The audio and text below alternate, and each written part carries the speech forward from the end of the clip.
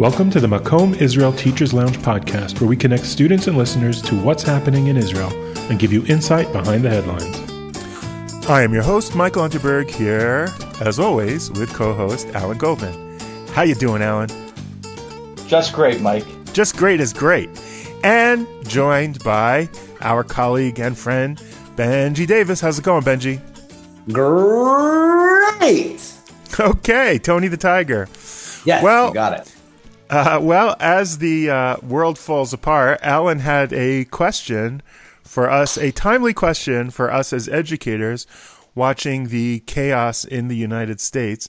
And we thought as teachers, we would save it for the podcast and have that conversation here.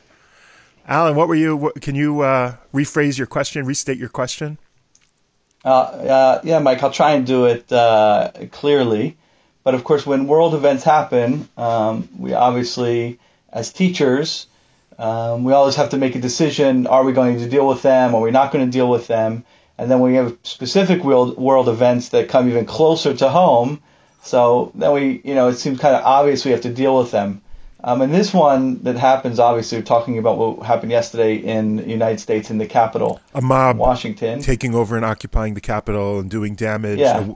3 people dead. Yeah, or 4. 4, I think. Potentially. 4 now? Yeah.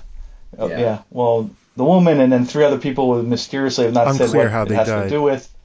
So I was just thinking, like, we're in a very interesting, unique, peculiar position in our classrooms, because so I was thinking, like, how we could talk about how we deal with sensitive subject in our unusual position that we're all expats, Americans, but we're also, of course, Israelis. How do we teach Americans who are on an overseas program for a year? Not only Americans, but the majority who are Americans are over a year. And then the conflicted nature of Israel's relationship with President Trump, who is at the center of all this, and the Orthodox Jewish community, who make up probably 75 to 80% of our students, if not more. The Orthodox community, who tend to favor also President Trump. Mm-hmm. So I thought all these kind of things that are integrating are very interesting. How do you walk into the classroom and have a discussion about, like, these sensitive issues and be a teacher who brings clarity mm-hmm. to the situation mm-hmm. and helps students work through what's happening and not just get on the bandwagon of the polarization, this or that side, or what have you, and also taking into account that students, of course, have different perspectives in your classroom, and you want to create a safe space so that you can have constructive discussion and maybe even debate mm-hmm. To help students work through this. So that's what. How's that sound? That sounds good. Can I add one element to your frame and then ask you one question? Yeah. Yeah, sure. The one element I would add to the frame is it's not just that you have many students who support this particular President Trump and some who don't. It's that the discussion itself is so fraught and so difficult all over society that people approach it with these polar divisions and the communication has broken down overall, especially when we talk about politics in general, but about the president as a figure specifically. Then how do we as a teacher bring those to the classroom? So I would add that to the framing. Right. And my question is, are we addressing it at all? Why do we feel the need to address this? If we're Israel educators, and this is an issue that happened in America. So and I can come up with a few reasons why, but if I had class today, I would mention it in class. So why? Yes. Why do I like So I thought about this. I kind of thought long and hard about this, and I think for a couple of reasons in terms of our position as teachers. One thing is our class is one of the only classes that our students have who are in Judaic studies programs, basically, mm-hmm. That's what they're doing in gap year here. There's mm-hmm. all their subjects are, and many of them what we would call Limudei Kodesh, or the religious studies, Judaic studies, Torah studies, however you want to frame it. Exactly, and our job more than any other teacher is really talking politics. We talk a lot of politics, even though our class isn't only politics. Right. Politics and current events are definitely a core of what we're doing. And so I think in that sense, it makes sense to talk about that in our class. And of course, the Israel-America relationship is also a very important fundamental of our class, especially since one of our goals is to prepare our students with a complex, educated thought process for going to college next year, and how to think about issues. And this is, I wouldn't say this is our bread and butter, but it's certainly at certainly the core, I think, of what we do and what we're supposed to do. So, I think we're not just, I would put it, the way I think of it for myself is, we are Israel educators, that's true, but we're Israel educators in the framework of social studies or civics educators.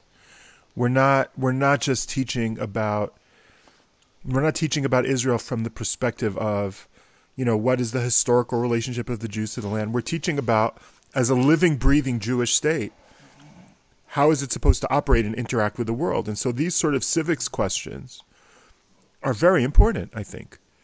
Also, how they interact, how their own individual civic identity, how Israel plays a part in it. I think like Jewish civic identity, perhaps, or just would be like a generic Jewish identity of Israel education. Even in the modern Orthodox kids that we work with, it's still about how they understand being Jewish in the modern world. And they're going to be going back and living in a modern world that is not the bubble that they're in right now, and how Israel plays a part of it, how they understand it. And then, how they articulate how Israel is a part of their own human and Jewish identity. And this event in the United States is a very important event, a part of their human identity as Americans. And so how does Israel fit into that? I think is an important conversation, because they're here. Israel is important to their identity, but they're also from there. And they're Jewish, as in, do they feel fully a part of that process that's happening there? How does it reflect what they think about democracy in general, democracy in Israel? I think it brings up a lot of questions of individual identity in general. And for people living in Israel right now, and that's really their home, if this is their homeland, it's an important conversation. It's the top of the Israeli headlines. Israeli media is flooded with, that's the big story, is what's happening in America. Well, I think most around the world, it would be, because it is absolutely outrageous. And I remember waking up, it was today. I went to sleep at, around 9 o'clock last night, and I was watching the certification thing, and it just, you missed all my WhatsApps. they paused because they objected to Arizona. I was like, I'm going to sleep. You're right. And then I wake up and they're just reconvening because all of this crap had happened. And I just like, what happened in the last 8 hours? Like, that is mind-boggling. Well, yeah. I was doing work, and I was like looking at Mike's WhatsApps and also like the news headlines. I'm like, okay, this is ridiculous. A few people are going in, and this and that. And then I like cut off because I was in the middle of work for about like half an hour. My son called me. He's like, "Are you watching what's going on?" I'm like, "I mean, I have been, but not." And I went back, and then it had like all, the whole world had kind of exploded there. Well, look, I think shirtless buffalo hat man, he's new as the head of the Senate, but we have to give him a chance to grow into the role. I mean, it looked to me like the Visigoths sacking Rome. I mean, just the images of it historically were shaking. Well, they didn't. I would. By the way, they didn't really know. It was clear they had no plan. They didn't really know what. I mean, it was just kind of like a horde. It was really a horde. Yeah. So it was like a shuffling zombie horde. But it seems like it was organized, is what I was gathering in the. I don't know. I was listening to CNN. They're saying that this was organized on the internet. But what would they weren't murderous. No, right? They weren't trying to go and murder politicians. I mean, they took over the U.S. Capitol building with that, and then they took over the U.S. Capitol building, and they achieved what they wanted to do. I mean, I can't imagine. Can you imagine hundreds of protesters taking over the Knesset? I mean, it's impossible. It did happen. It did happen.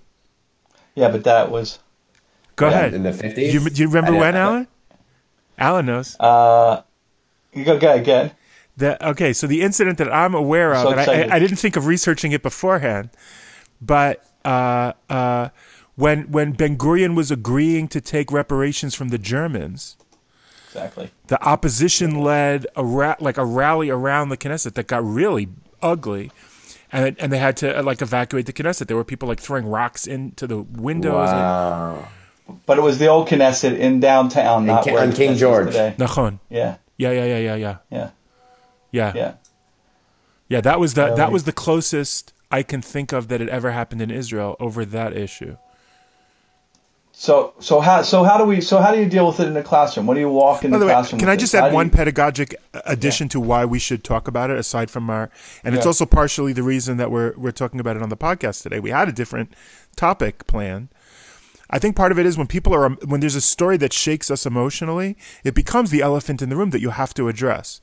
I think as a teacher, sometimes in real time, I have to help students process something. So now that connects to your point, Alan, about we're the people who talk about politics and current events. So in particular, when there's a this is too big. Right. It's and that's what we're doing now. Also, we're ourselves processing it. Correct. So why do you think that our role is more complicated as expats? Because we're also processing it? Is that what you mean, or? Yeah, because we're there, but we're not there. Our families, most of our families are there, and we're we obviously connected. We all have strong American identities. I know that just from us, but yet. We have laid in our fate with a different country and state. The state for the Jews we have laid our fate there. So we're insiders, but we're also outsiders. Yeah. We understand the culture. We grew up there. Maybe we even look at the politics as much as we do here. But we are outsiders because, but we're really outsiders because we have put our fate in with a different country, and we've raised our kids here, and this is where raising. Well, that's a disadvantage and an advantage. Raising our kids here, yes. Yeah, it's a disadvantage, but it puts us in a different, in a unique position with our students, right? Because most of our students will not make Aliyah, most likely, and most of our students, are here for the year, but they're also a little bit outside now because they're away from it. Yeah. That also gives a different, that can be alienating also, by the way. You're not sure what's going on. It's scary. It's scarier because you're far away. What about the Trump conversation and how that's complicated? I also think another thing I wanted to add to that, we get to the Trump thing first, is the anti-Semitism aspect of it. The guy wearing Camp Auschwitz shirt, another person was wearing 6 million wasn't enough. I think it's 6 MWE means 6 million wasn't enough, right? So there's a lot of stuff here that connects to their identities, and being an American Jew today, ascendant anti-Semitism from the white nationalists and ascendant anti-Semitism from the far left. Or the new congresswoman quoting Hitler. Yeah, that was, if you listen to the whole thing, that was so tone deaf. I did. I don't think it was malicious. Her point was... I actually thought it was more scarier when she was. That was crazy. It was Hitler was right about one thing, that you have to get the children's. You have to indoctrinate children. What do you want to create a right-wing Hitler youth? Is that what you're saying? That's just that's what I'm saying. Crazy. I think Trump youth. Yeah. That's what I'm saying. That's to me it was scarier in that sense. It's you need to get to the kids to get them to know. Well, that's true. I mean, everybody understands, and I think we all agree that civic education in the United States hasn't been doing a great job over the last generation. But what she's saying is our political ideology has to create a cast of young people who are true believers. That's. I don't think she meant it maliciously. I don't like Jews. I think she meant Hitler was onto something, creating a Hitler youth. Yeah, that's scary. Why would Hitler be your educational model? Well, exactly. Because because you want to indoctrinate people into your very hateful ideology, and that's your utopian vision for your society. Yeah, I guess I don't know anything about her, so I don't know. I don't know anything about her here, but that's my assumption. Yeah, I don't know either. But if that's your framing, then there's a problem. Yeah, that's a really creepy framing. Back to the classroom conversation, how I would think about it is two conversations. I mean, or it'd be based on the group of students, but kind of, okay, for the students that, the majority of people are Trump supporters, and let's say students for the majority of people are not. I think it would be two very different conversations. And I would... Really? Why? Because let's say for the non-Trump supporters or more pluralistic programs or liberal students, this would be framed very much in the American conversation of, look at the people with white privilege that were able to storm the Capitol and only 13-something people were arrested. Imagine if these were people of color that stormed the Capitol and everything, right? As in kind of framing it in that way, versus, I can even say for people I know that are Trump supporters, and the response was, yeah, but the Black Lives Matter looting was okay, but this isn't, like the whataboutism. So as in people's personal politics are going to be coming into the conversation, and we want to, I think, recognize the legitimacy of their political identities, but perhaps also to really understand, the political context of this. Well, that's why I would hope that as an educator, I could have a conversation, the same sort of conversation where perhaps different questions might be asked, but I should be able to have that conversation in either environment. No, I agree. And recognize that most environments are going to have a mix, right? Yeah, no, I think it's rather how I would think about, it's the same conversation, but I'm thinking about how the conversation would be based on the room is, as in right. for those, seeing it at like a pro-Trump room, you want to bring in those voices of, but look at these white nationalists and how they're treated. And clearly if it was people of color, like you have to recognize it would be different in the way they treated the Black Lives protesters this summer in DC versus you can't deny that there is an issue. There's a systematic issue here. While at the same time, for a group of people that only sees it in that lens, it doesn't take away, from the people that say, well, there are some policies of the Trump administration that were actually really good for humanity, right? As in just because like this awful event, and I think the 25th Amendment is something that should be on the table, and maybe you shouldn't do the last 13 days. Like, I mean, I'm not a Trump supporter, but I want to bring into the conversation that I can still recognize really seems to be bad for democracy in the world in America. There's still policies that affected the country and perhaps affected at least me as a citizen of Israel in the Middle East, with the peace process and the Abraham Accords and things like that, they were very good for humanity. Mm-hmm. And I think it's very hard for a lot of our students to get out of that black and white prism of it's either really, really good and I have to frame this so the guy I like or the political camp I'm in still works out. So I'm going to go, but the whataboutism, but what about those people? Or another frame of this just solidifies that this is literally the most evil man on planet Earth and is responsible for one of the worst days in American modern democracy. And perhaps maybe we can entertain both truths at the same time. Well, that's it. To me, it's not necessarily, well, yeah, I agree with what you're saying, but I don't necessarily, I wouldn't use that framing of entertaining the troops. I would say if we can have a conversation. Truth. That you, truth. Yeah, that is better. Troops. I'm not talking about Zoom. Troops. Gotcha. No, but I think the more light, less heat model of, I think the classroom is a great place to actually model the civic idea of people disagreeing dispassionately, even though look, when you're among your friends who agree with you, you can bellyache and passion all you want. But when you're in a group of people who disagree politically, you can still have an intelligent, reasonable conversation that's fair and respects different opinions, but weighs things. I mean, this one actually is particularly easy because it's so egregious that you don't have a lot of, I mean, I don't know who's defending incitement to mob attack on the Capitol. Like, I think this one's pretty clearly. So I think that's maybe. I mean, I think part of it is Benji's not whatever. But I think that's part of the in that I would take in terms of the classroom, which is let's look at this like categorically. Mm-hmm. What can we all agree on is over the line? Right.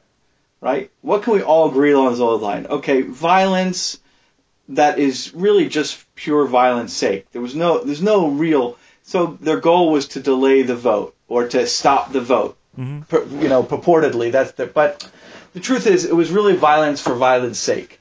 And I think that if we can help students categorize the things which are over the line and then help them understand, okay, what is legitimate debate? We can debate, what is the path for America going forward? We can debate that these policies are good and these policies are bad, right? And by the way, having a rally and a protest outside, that's good. That's good. Agree or disagree with their point, but that's what you do in a democracy. Exactly. So that's the part of the categorization. So what's bad is violence, random violence for violence sake. Pushing down what's the barriers, breaking protest. windows. Yeah. Protest. Occupying the building. Being able to protest, able to express your views, freedom of speech. Those are all good things. But if you're protesting something, policy, like the whole protest that the election was stolen, I don't know. Oh, so that's part of the categorizing. That's exactly what I'm saying. So, okay, so what is legitimate debate? Is legitimate debate over policies? Is it over the framework of the election? Okay, now let's deal with that. What was the election stolen? What was the process? How's the process here? Because there are people, I've had in my class, students say the election was stolen. Right. And I wouldn't be surprised if many of our listeners believe that. If 70% of Republican voters believe that, then you have to think that's 30 to 40% of the American population. So here's the trick, gentlemen. So the question is how you have that discussion in class about how we understand what the process is. But there's a deeper problem. There's a deeper problem.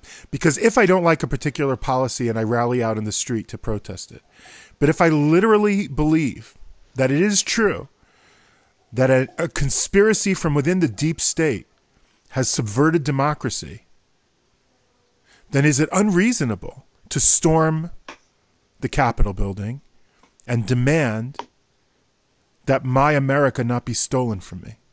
It does not sound unreasonable when you frame it that way. If you frame it that way, it's not that unreasonable. You stole from me, I stole from you. You stole from me. And if you listen to what they're chanting, this is our house. They're right. Right. So, yes and no that they're right, because it's also a classic. It's a classic. Should I say extremist? I don't know if tactic, but perspective. When all of a sudden I become the victim, everything's been stolen from me, and I see us and us and them, as opposed to seeing that we're all us, right? In other words, or saying that it's my America. What they're clearly saying, and when they're saying it, at least my interpretation of it, but I think it's a fair interpretation, is it's my America, not your America. You've stolen the America from me. So, but then, Alan, it's not just a question of which tactics cross the line. There is something toxic in this movement that doesn't allow democracy to work. Because if I believe e pluribus unum, that all Americans are American, that the demos exists as Americans of people I agree with and that I disagree with, and that's what America is, and all our opinions need to be recognized. That means that when I want to express my opinion, I rally in the street. But if I don't believe in the demos of the e pluribus unum, if I believe my side is the truth and the other side are evil people, then I have to storm the house or throw the tea into the Boston Harbor because philosophically what's being done is a violation of a social contract. And so I won't allow that to happen. And so it's not just that the tactics, it's that the framing of the debate itself has become toxic. That's what my point is. So it's not that I don't disagree with you. It's how I'm trying to have this conversation in class is what I'm saying. I understand. You understand? So for me, so that conversation in class is happening again through these categories, and I think that most of our students who would think that there's a problem with the election and that there should have been a commission or whatever you say, I think that the vast, and again I'm just guessing, but I think it's true. A vast majority of them would say this was over the board. They don't agree with the random violence or storming the Capitol. But they do agree that the election was stolen based on no evidence?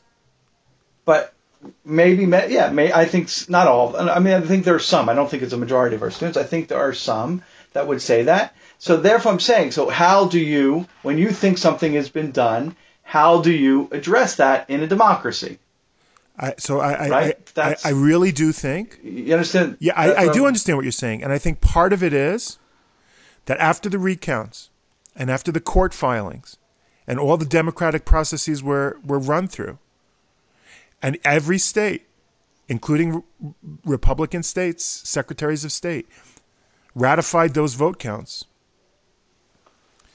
that at this point, your responsibility as a citizen of a democracy is to accept those numbers. That is a civic duty.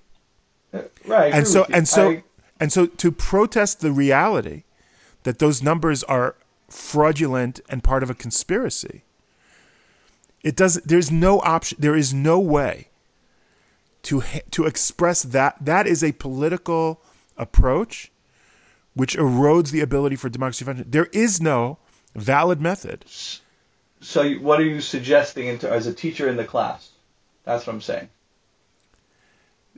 That if in a democracy we don't trust the system to give us valid vote counts, then we can't move forward as a democracy. We have to agree. We have to. So are you ending your discussion in your class? No, I'm not ending. Because I think I'm not disagreeing. I'm not disagreeing with you. What I'm saying is I have a reality in my class, right? And it could be I have 2, 3, 4, half my class thinks that the election was stolen, it's a conspiracy, and all that. So either I don't approach it, or and I'll be honest, don't take this the wrong way, but you're coming off a little preachy. Yep. You're coming off preachy. So you may say, and maybe you may be right. Okay, my job as a teacher at this point is to put it down and to preach. Yep. Listen, Seder. So investigations have been done. Investigations can still be done, and it may be. If you want there to be more open investigations, if you want journalists to look into it to find the evidence, so far, there is not only zero evidence of a conspiracy to defraud the people on any vote count in any state, there is ample evidence that the vote count was done properly, and this evidence has been gathered by Republicans in states and the Trump administration. Right. By the Attorney General, acting as the Attorney General of the time, and the Vice President now, who has accepted it.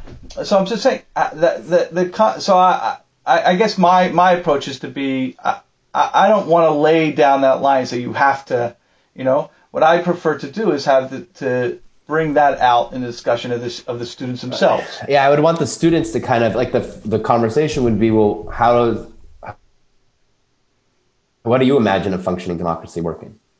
Right. And, if you're putting together a democratic society, what are your 5 backbones, or what is the foundation of this society? And so one of the foundations, Michael, you're saying is, well, we still have to believe in rationalism and empirical evidence. And if we don't believe that there is some sort of objective truth, right, that there are facts, matters of facts, right, that are always going to be facts that exist out in the open. And if we can't agree on that, the data, then perhaps our democracy will shatter. That's part of it. That you can't function with epistemological nihilism. That nothing is knowable. My opinion is reality. That's part. Right. But the alternative facts. Right. That's unacceptable. But the other piece of it is, democracy works because there are systems in place. We create them. They're imperfect, and we rely on them. If there's a trial, and I don't know, O.J. Simpson is acquitted, then O.J. Simpson is acquitted. I can think he's guilty, but that's the system, and we all have to respect that system. Right, but it wasn't a clear objective fact that he was guilty. That's why there's a trial by jury to figure it out, and the jury decides that he was innocent. They could have gone against otherwise. Right, as in we could say, but there's a difference between as in if. Besides maybe a margin of error, that clearly the evidence proves that the election wasn't fraudulent, right? Because we have data to prove it. Like the data, there's no data that prove that O.J. Simpson murdered his ex-wife and her boyfriend. Well, right? there's plenty, but anyway, yeah. The evidence. There's a bloody glove in his car. but we know that different. No, but we know enough doubt. We know the court system is wholly imperfect. Correct, absolutely. We know lots of people get convicted of things that they don't belong to, and lots of people get acquitted from things they. Right. So we know that the system is not perfect. That there are a lot of people. So, but the sanctity of the courthouse and of the judicial process has to be respected for society to function, even if an occasional injustice happens. Even if the innocent are sometimes punished, hopefully less frequently than the guilty go free, but we know both happen, you have to allow the institution itself to stand and respect it. But these are two different things. One is about, objective facts and data, and one is the institutions of our state. That was the second, right. Right, so these are two fundamental tenets that we would want in a conversation for students to bring up themselves as opposed to preaching, what Alan's saying, and I would agree with that. What are these fundamental tenets of a democratic society? So one is objective truth, even if you can have subjective interpretation, and sometimes the subjective has more authority than the objective, perhaps, right? If we can't get to an agreement on some sort of objective truth, but sometimes there is no subjective interpretation of an election that wasn't fraudulent, and saying it's fraudulent because then that breaks down the very society that we live in. And the whole idea of, the whole point of a democratic society is to create a place where diverse groups of people to live together, even if they disagree. And we're getting to a point where this pluralistic foundation of, American democracy is, if you disagree with someone, then they don't belong in your country, perhaps, when these white nationalist pro-Trump supporters saying we want our house back and stop the steal. But Benji, let me just get clear. What you're suggesting is you'd have a discussion with your students, or what do you think are the fundamentals of democracy and how you deal with it? Correct. And are these events that were happening right now, do they cut into those fundamentals, or are they a threat, or are they not? And I just saw this poll that says 1 in 5 Americans support the storming of the U.S. Capitol, and nearly half of Republicans do. And 68% of Republicans don't think it represents a threat to American democracy, whereas 93% of Democrats do. So I think that kind of, okay. Where's that poll from? I don't know. I saw on the YouGov poll. I saw on the Times of Israel. Okay, so first, let's try and come to some sort of agreement, or what are the tenets of a democratic society? And then, okay, are these events, do they break the tenets, or are the pillars, do they still stand? And, then you can bring, and where are students on the spectrum? Because clearly there'll be some that say it's not, and some that will say it is. I think that was somewhat what I was trying to get with the categories. I think you did it in a nice way, Benji, of saying, okay, how do we get the students to work through this process of creating what should a democracy really look like? What should be the foundations of it, and how do we get along? As a catalyst, is this whole, balagan. But I'm not discussing methodology. I'm asking, do we not have any conclusion we think they should get to? Do we think it's okay? If the student at the end of the day goes, I don't think it's a threat to democracy that they stormed the Capitol building. I don't think that was problematic. I think that was legitimate. So do we go, okay? I mean, I would absolutely share that I disagree, but I wouldn't impose my opinion on them. Well, I can't impose opinion on anybody ever. You're a teacher. You have power. You can absolutely. I frequently and repeatedly make it clear to my students that my opinion is in no way binding on them, and they should not take it as such. Correct, but you could still share it. But my question is, should I not only share it? Shut the kid down? No, guys, why am I being presented with binary choices? Either everything is open to anybody's opinion is valid, or I'm like a fascist indoctrinator slamming kids' heads into the wall if they don't automatically agree with me. That's it? Those are my two choices? No. Because then I quit. That's it. Then I'm out. No, I think that I'll say, because I think, first of all, an experience that I have experienced in the last couple of years is students taking the position that democracy isn't really, maybe it's had its time. Democracy isn't necessarily, so important anymore. We can have the other systems. That has become less rare than I would have ever imagined. So I'm not so sure that I don't know exactly what I'm trying to say, but I there's been a clear move away. I have seen with some students from a democratic ideal, let's say.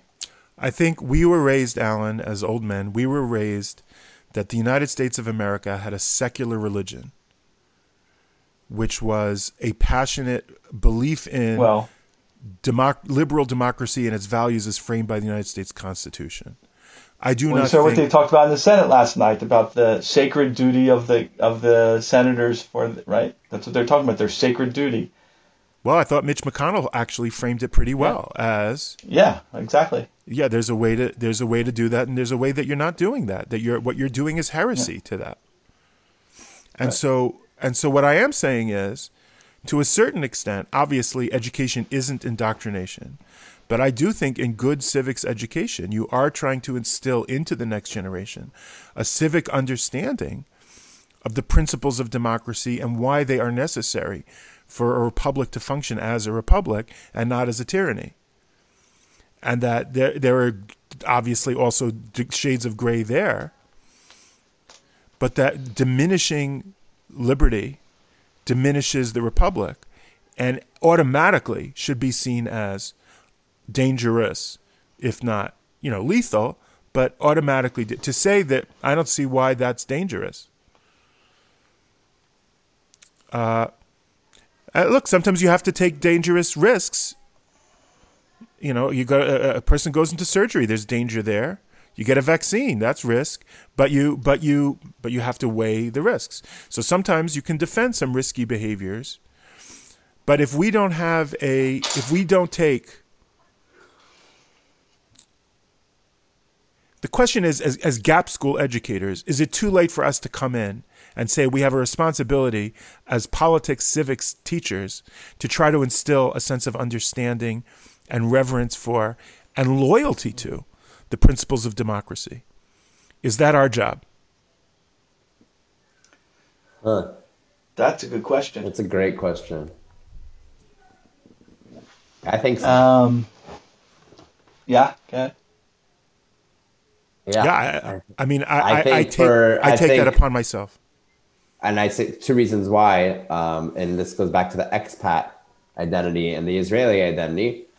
If Israel is no longer a democracy, that'll be really problematic for me and my Zionism and, my understanding of being an Israeli is all about, for sure.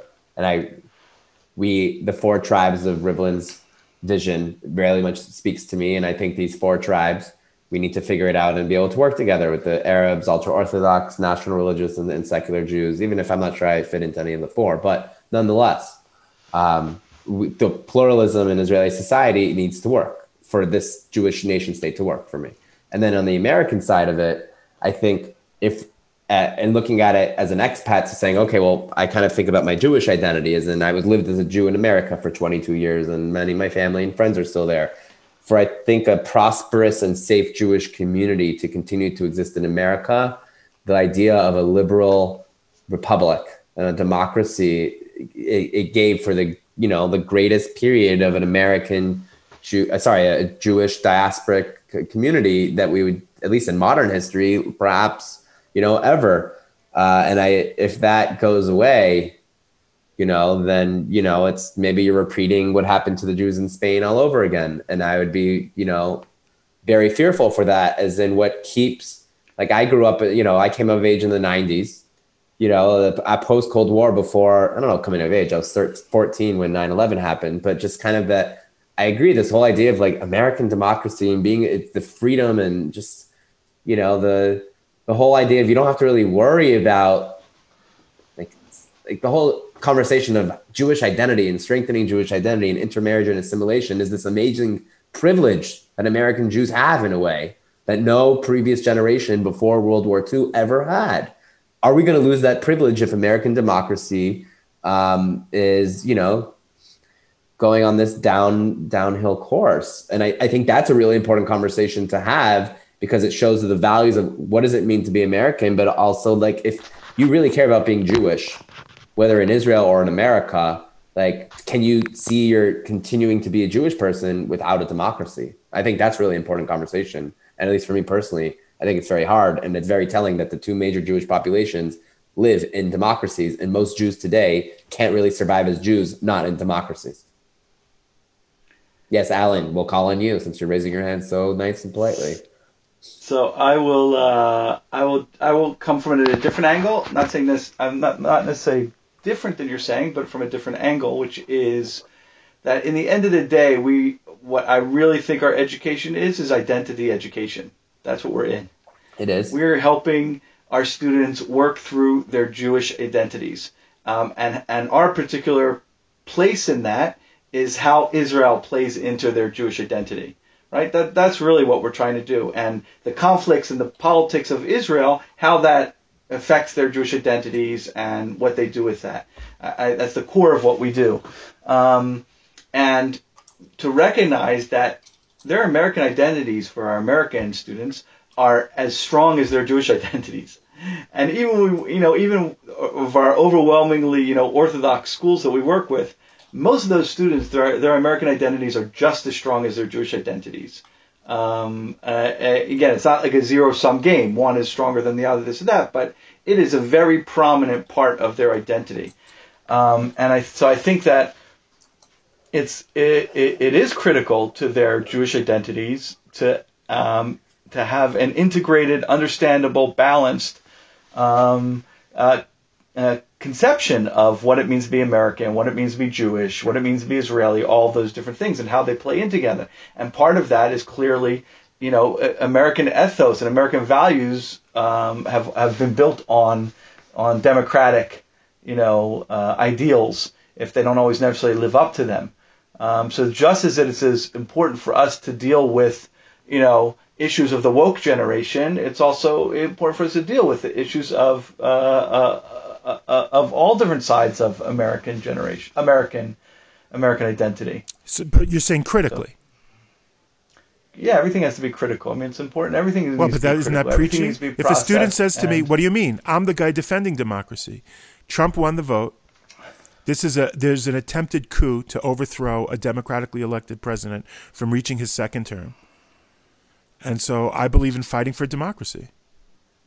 Well, that's why I think that. How do you respond to that student? I think that exactly what I thought. Benji had a great plan. That would be my plan. What? And if he still at the end of the day says, "Yeah, but that's what I'm doing," okay. I mean, it's not my job to. Can you convince a fool or a drunk of anything? Yeah.